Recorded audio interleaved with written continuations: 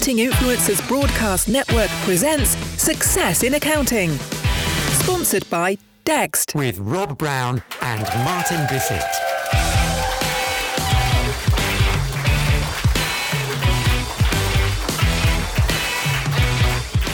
It's the International Accounting Forum 2022. It's Rob Brown here with the Waldorf Hotel in London, and it's a collection of the good and the great in the accounting and fintech world. And I've got one of the greats here. It's Andy Gleeson from Ignition. Hi, Andy. How are you? We're doing great. Now, Andy, big event for Ignition. Why are you guys here? Well, for us, this is really key for networking and the brand. We love working with these guys here. We were here last year as well, so we sponsor one of the awards as well. And you're a people person. You like getting out and about. It must have killed you with this COVID thing and the social isolation. Well, yes. A people person. I like that a lot. But yeah, it is great to be back out. Obviously, we had a couple of years where we were all at home and not being able to meet and network with all of our friends in the industry. But so, yeah, getting back out and about is great. And it's not just you having conversations with accountants here, Andy. I've seen you talking to a lot of the other vendors. You're quite collaborative in your approach, aren't you? You want to hear what they're going through. Exactly that. So my role is the strategic partnerships manager. So for me, it's just as important to meet with the other vendors, see who's exhibiting here. There's some new faces and some new names that I haven't seen before. So, yeah, great to meet and network with those guys as well. And when you look at the vendor industry, we call it perhaps an accounting profession and a fintech software industry that serves them. Yeah.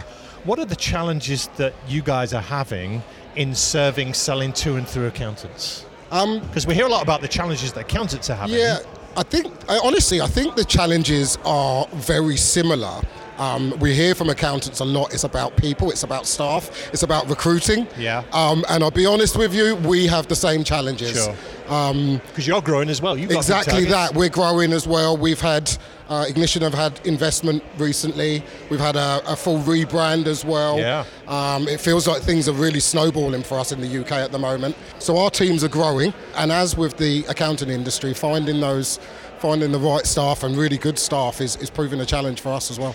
We hear how busy accountants are. As you start conversations with them, how hard is it to get through, to get their attention, to get them to take your call, to get them to have a conversation with you? Yes, again, that is really a challenge. And like I say, I think that with Ignition, I feel like our star is shining a bit at the moment. And so people are starting to take our calls a little bit more. They're coming to you? Yeah, sometimes. Yes, exactly. That's that. Nice. We just recently won the Practice App of the Year award at the Xero Awards. Congratulations. And things like that tend to open doors, and people tend to be a little bit more accommodating to taking your phone call and listening to what you've got to say. What makes a good strategic partner, Andy? You're very good at this role. We know there are people out there that are not so good at the partnership thing, but other people that really, really get it. Yeah, so for me, in all honesty, it's actually being about open to the various different initiatives, understanding that there are opportunities to work with everybody within this industry. Okay. And it may not necessarily be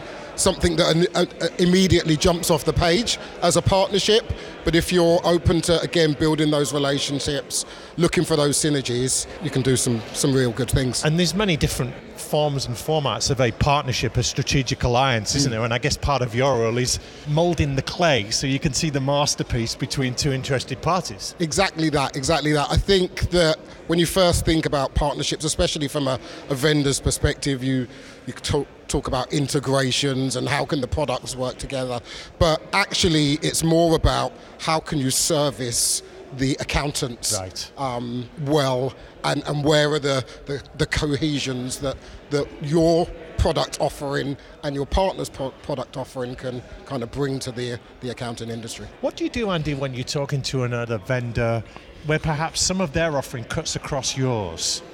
Is it the pie is only so big, so if I relinquish that, then you get it and I lose out? Or is there more of an abundance approach? Yeah, it is more of an abundance approach. Yeah, you're right. There is definitely overlap in terms of the products, and it tends to be that actually the partners where there's slight overlap is you're probably looking at the same segment of the industry and the same segment of the workflow. So they tend to be the ones that you work with more. Right. But you just have to come to that amicable agreement, commercial agreement, that kind of you either don't broach that area of the conversation, and you just look at exactly. You just look at the unique offerings that you both have, But yeah, just happens to be a part of the strategic partnerships role is just negotiating and navigating that aspect of it. I was just going to bring up that negotiation word because there'll be all kinds of commercial deals, arrangements, kickbacks, for want of a better phrase, commissions, affiliate,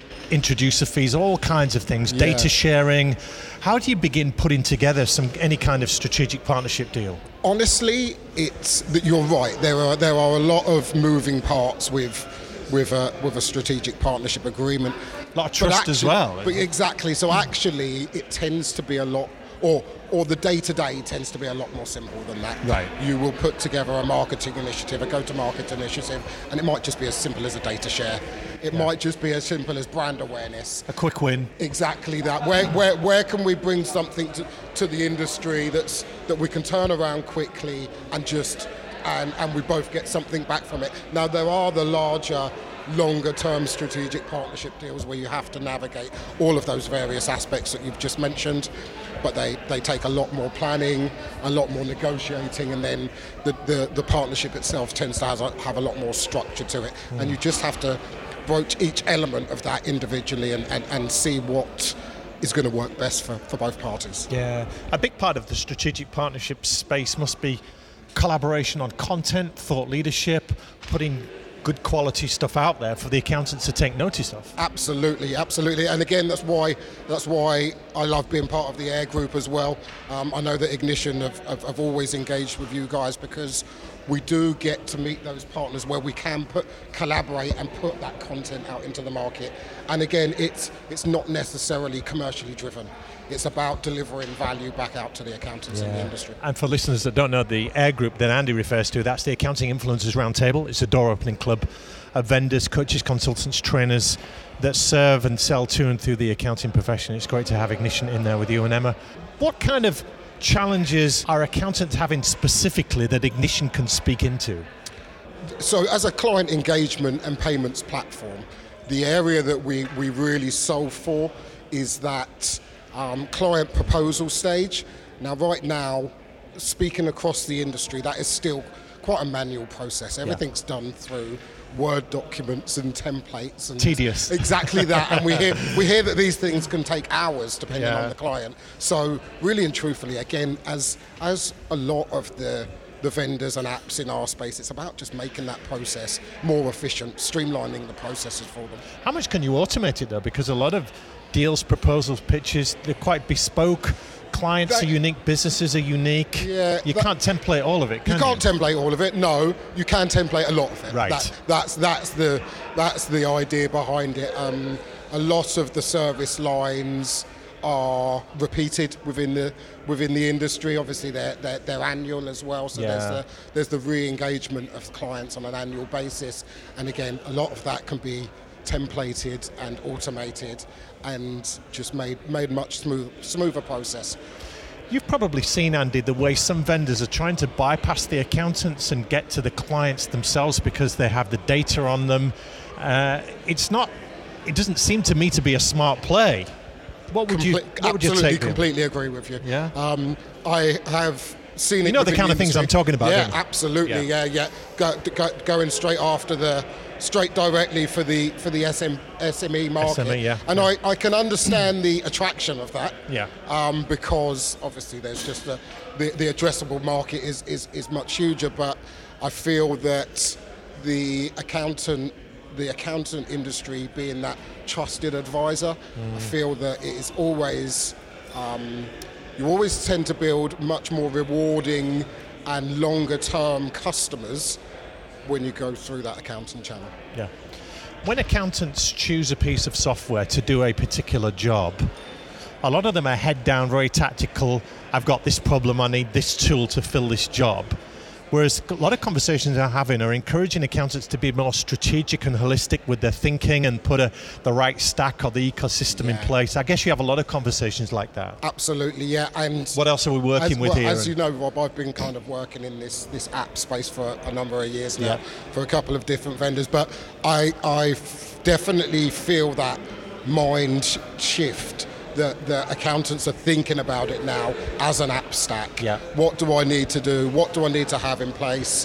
what's best of breed, what's best in market for that specific problem that I'm trying to solve, and then they're going to come into events like this, the larger events that we go to like on an annual basis, and they're looking to implement the right product that solves for their needs and their clients' needs as well.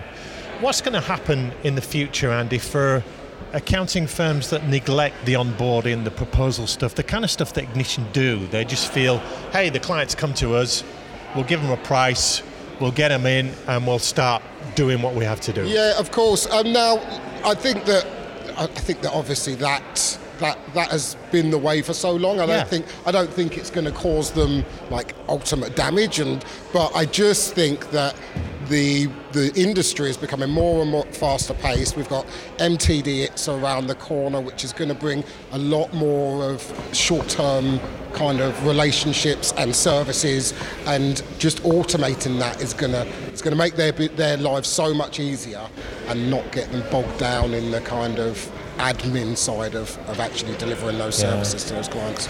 Andy, you've been in this game a long time. What keeps your energy up? Because you're a very passionate guy. You sound like you're excited and you're up for the fight. So what keeps you going? Honestly, it's the pace that this industry moves at. I really like love that. Yeah, I really love that. Like I say, I came into the industry just kind of before cloud accounting really took off in the UK. When are we talking? So we are talking around about 2008, 2010. And it's just moving so fast. And again, like I say, we was at the large events. There's new vendors in the market space. There's new ways to automate and become efficient. And delivering that value back I find it really enjoyable, and like I say, I like the pace that it moves at. Yeah, and final thoughts then, Andy. Let's just cast your brain ahead to the next 2 or 3 years. Obviously, we've had a lot of change over the last 2 or 3 years. Yeah. If you and I are stood here talking in a few years' time, what kind of things do you think we'll be talking about? Is it much the same as we are now, or do you think there'll be new plays in town? I think there'll be new plays. I think the payment space is just on fire at the moment. Okay. In what way? Just in terms of open banking is now coming in, and I think that's going to change some of the longer standing payment vendors. I think that they are going to be kind of shook up by some of the new players in the market. It's a disruptor. Exactly that. The disruptors out there, and then I also feel that just in terms of, again, it's the same as open banking, the blockchain, cryptocurrency, all of those things. I think there's things that we haven't even thought of yet that somebody is out there working on that will disrupt the industry. A final thought from you, almost as words of encouragement to the accountants listening, Andy. What message would you give to them about the importance of getting the client experience right? I think it's that old age adage of a happy client will become a loyal client. And so if you can make that, any part of that relationship, that process seamless and enjoyable for the client, they will see the value in that and see the value in you as their accountant. And Ignition's obviously the way to go with that, right? Ignition is the way to go. Andy Gleeson, that's been great. Thanks so much for your time today. Thank you, appreciate it. Accounting Influencers Broadcast Network presents Success in Accounting. Improve your practice while decreasing how hard you work to make your firm really fly. Really fly.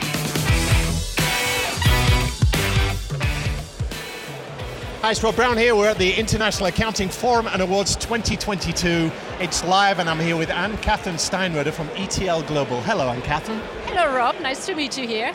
Is it your first time at this, or have you been to many of these before? No, first time here. Okay, yeah. And what is the vibe? How are you feeling as you walk into this madness? Well, as I have not been to many of those occasions, I feel a bit like an alien. What are your objectives, Anne-Catherine, when you come to something like this representing ETL Global? Well, my objectives, of course, are to get connected, to get to know the other players, to get to know people, to make ourselves known, because we're still a very young network and not known to many of the colleagues. So, and obviously, as many of the networks and associations are based in London, we are a bit outside of this world, and so it's more difficult for us to make ourselves known. Yeah, so it is good to stay connected at things like this. Exactly. Yes. Do you like events like this? Once in a while, yeah. So I'm not the typical conference shopper. So I'm not like. The simple reason is that you don't get your work done, right? I mean, you spend a lot of time traveling, you spend a lot of time at conferences, but your work still stays on your desk. So the pandemic was good because you could do everything virtually. In that sense, yes. A lot of accountants like that. In that sense, yes, yeah. And what is the vision for ETL Global now? You're running things there, you've got some big plans. Yeah, we've got big plans. So plans are, of course, to keep on growing in the same pace or even faster. So we are envisaging to enter some new markets. We are envisaging to work with many other new firms that we want to integrate into our network, even sometimes other associations or other networks that we are working with. Because all the firms we are more and more integrating into our network bring along their own networks. So it's some kind of growth from within that we need to structure in a way, and where we need to find our way of how to either integrate them or find ways of working together. And is there a sense, Anne-Catherine, with your member firms that the pandemic is over and we can get back to normal, or this is a new kind of world, or the pandemic is still with us? I think it's still with us, and it will still continue to be with us for a while, but hopefully not in terms of lockdowns, etc. But I think some changes have taken place. I've just talked to several of our firms and realized they all experience the same thing, that people are working remotely still, that they are hesitant to come back to the offices. At the same time, workforce retention and recruitment seems to be the issue, well, next to technology, of course, but we are really in a lack of talent. And it seems like everybody is at the moment. Everybody is looking for... And it's not just the accounting profession, is it? That's true. Right across the board. It's all over, but of course I'm mainly talking to accounting firms, and everybody's complaining that we need to find people and we need to retain people. What are the answers then, Anne-Catherine? We know there is a talent problem. Are there any solutions, or do we just have to ride it out? I think there is no secret recipe that solves all problems at once, but there are ways of making workplaces more attractive to people. Also strengthen like the corporate culture and the well-being of our colleagues, because I think it's not only about money. At some point, people want to feel at home in their company. And finally, although there are many challenges for accounting firms, what excites you most about the future? And there must be some hope there. Yeah, there is hope, of course. Digitalization will make a big change. So there's a lot of projects going on, as I can tell. As I can tell from here, all colleagues are facing the same thing. So a lot of changes are going to take place.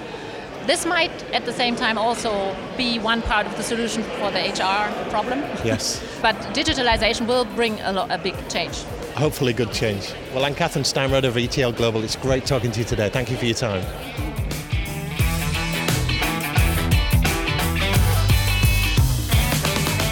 Hey, it's Rob Brown here of the Success in Accounting podcast. We are at the International Accounting Forum and Awards. It's the day of the event. We did some interviews yesterday. I'm here with Graham Hall, board advisor. Board advisor to Sterling Technologies. Sterling Technologies. It's great to be with you, Graham. And this is the calm before the storm. How important is it that Sterling are an event like this? Well, I think we need to be mindful of the fact that this is my specific area of expertise over the last 3 years has been audit tendering. And to that end, we looked at countless different solutions to be able to share information.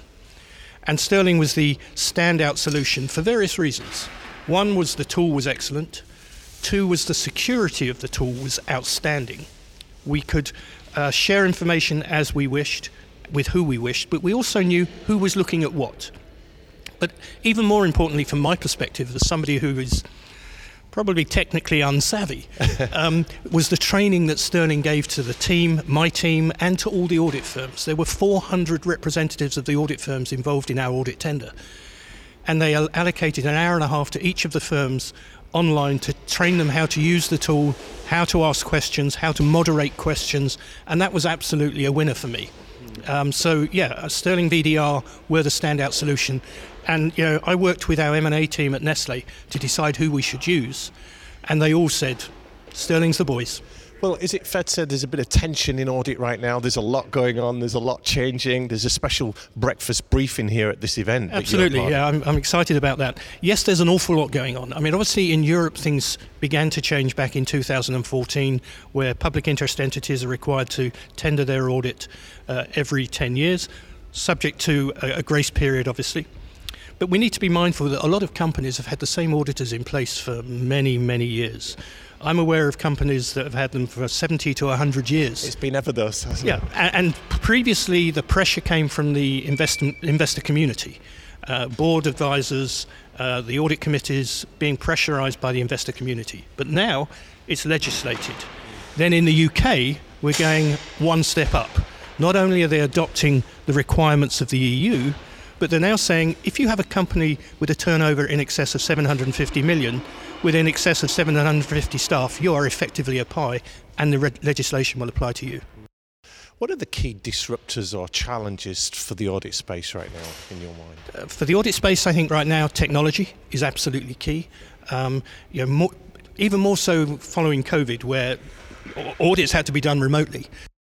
Has it changed the game, Graham, or has it just accelerated what was already happening? I think it was already happening, but I certainly think people suddenly woke up. And I also think, previously we've always talked about the Big Four.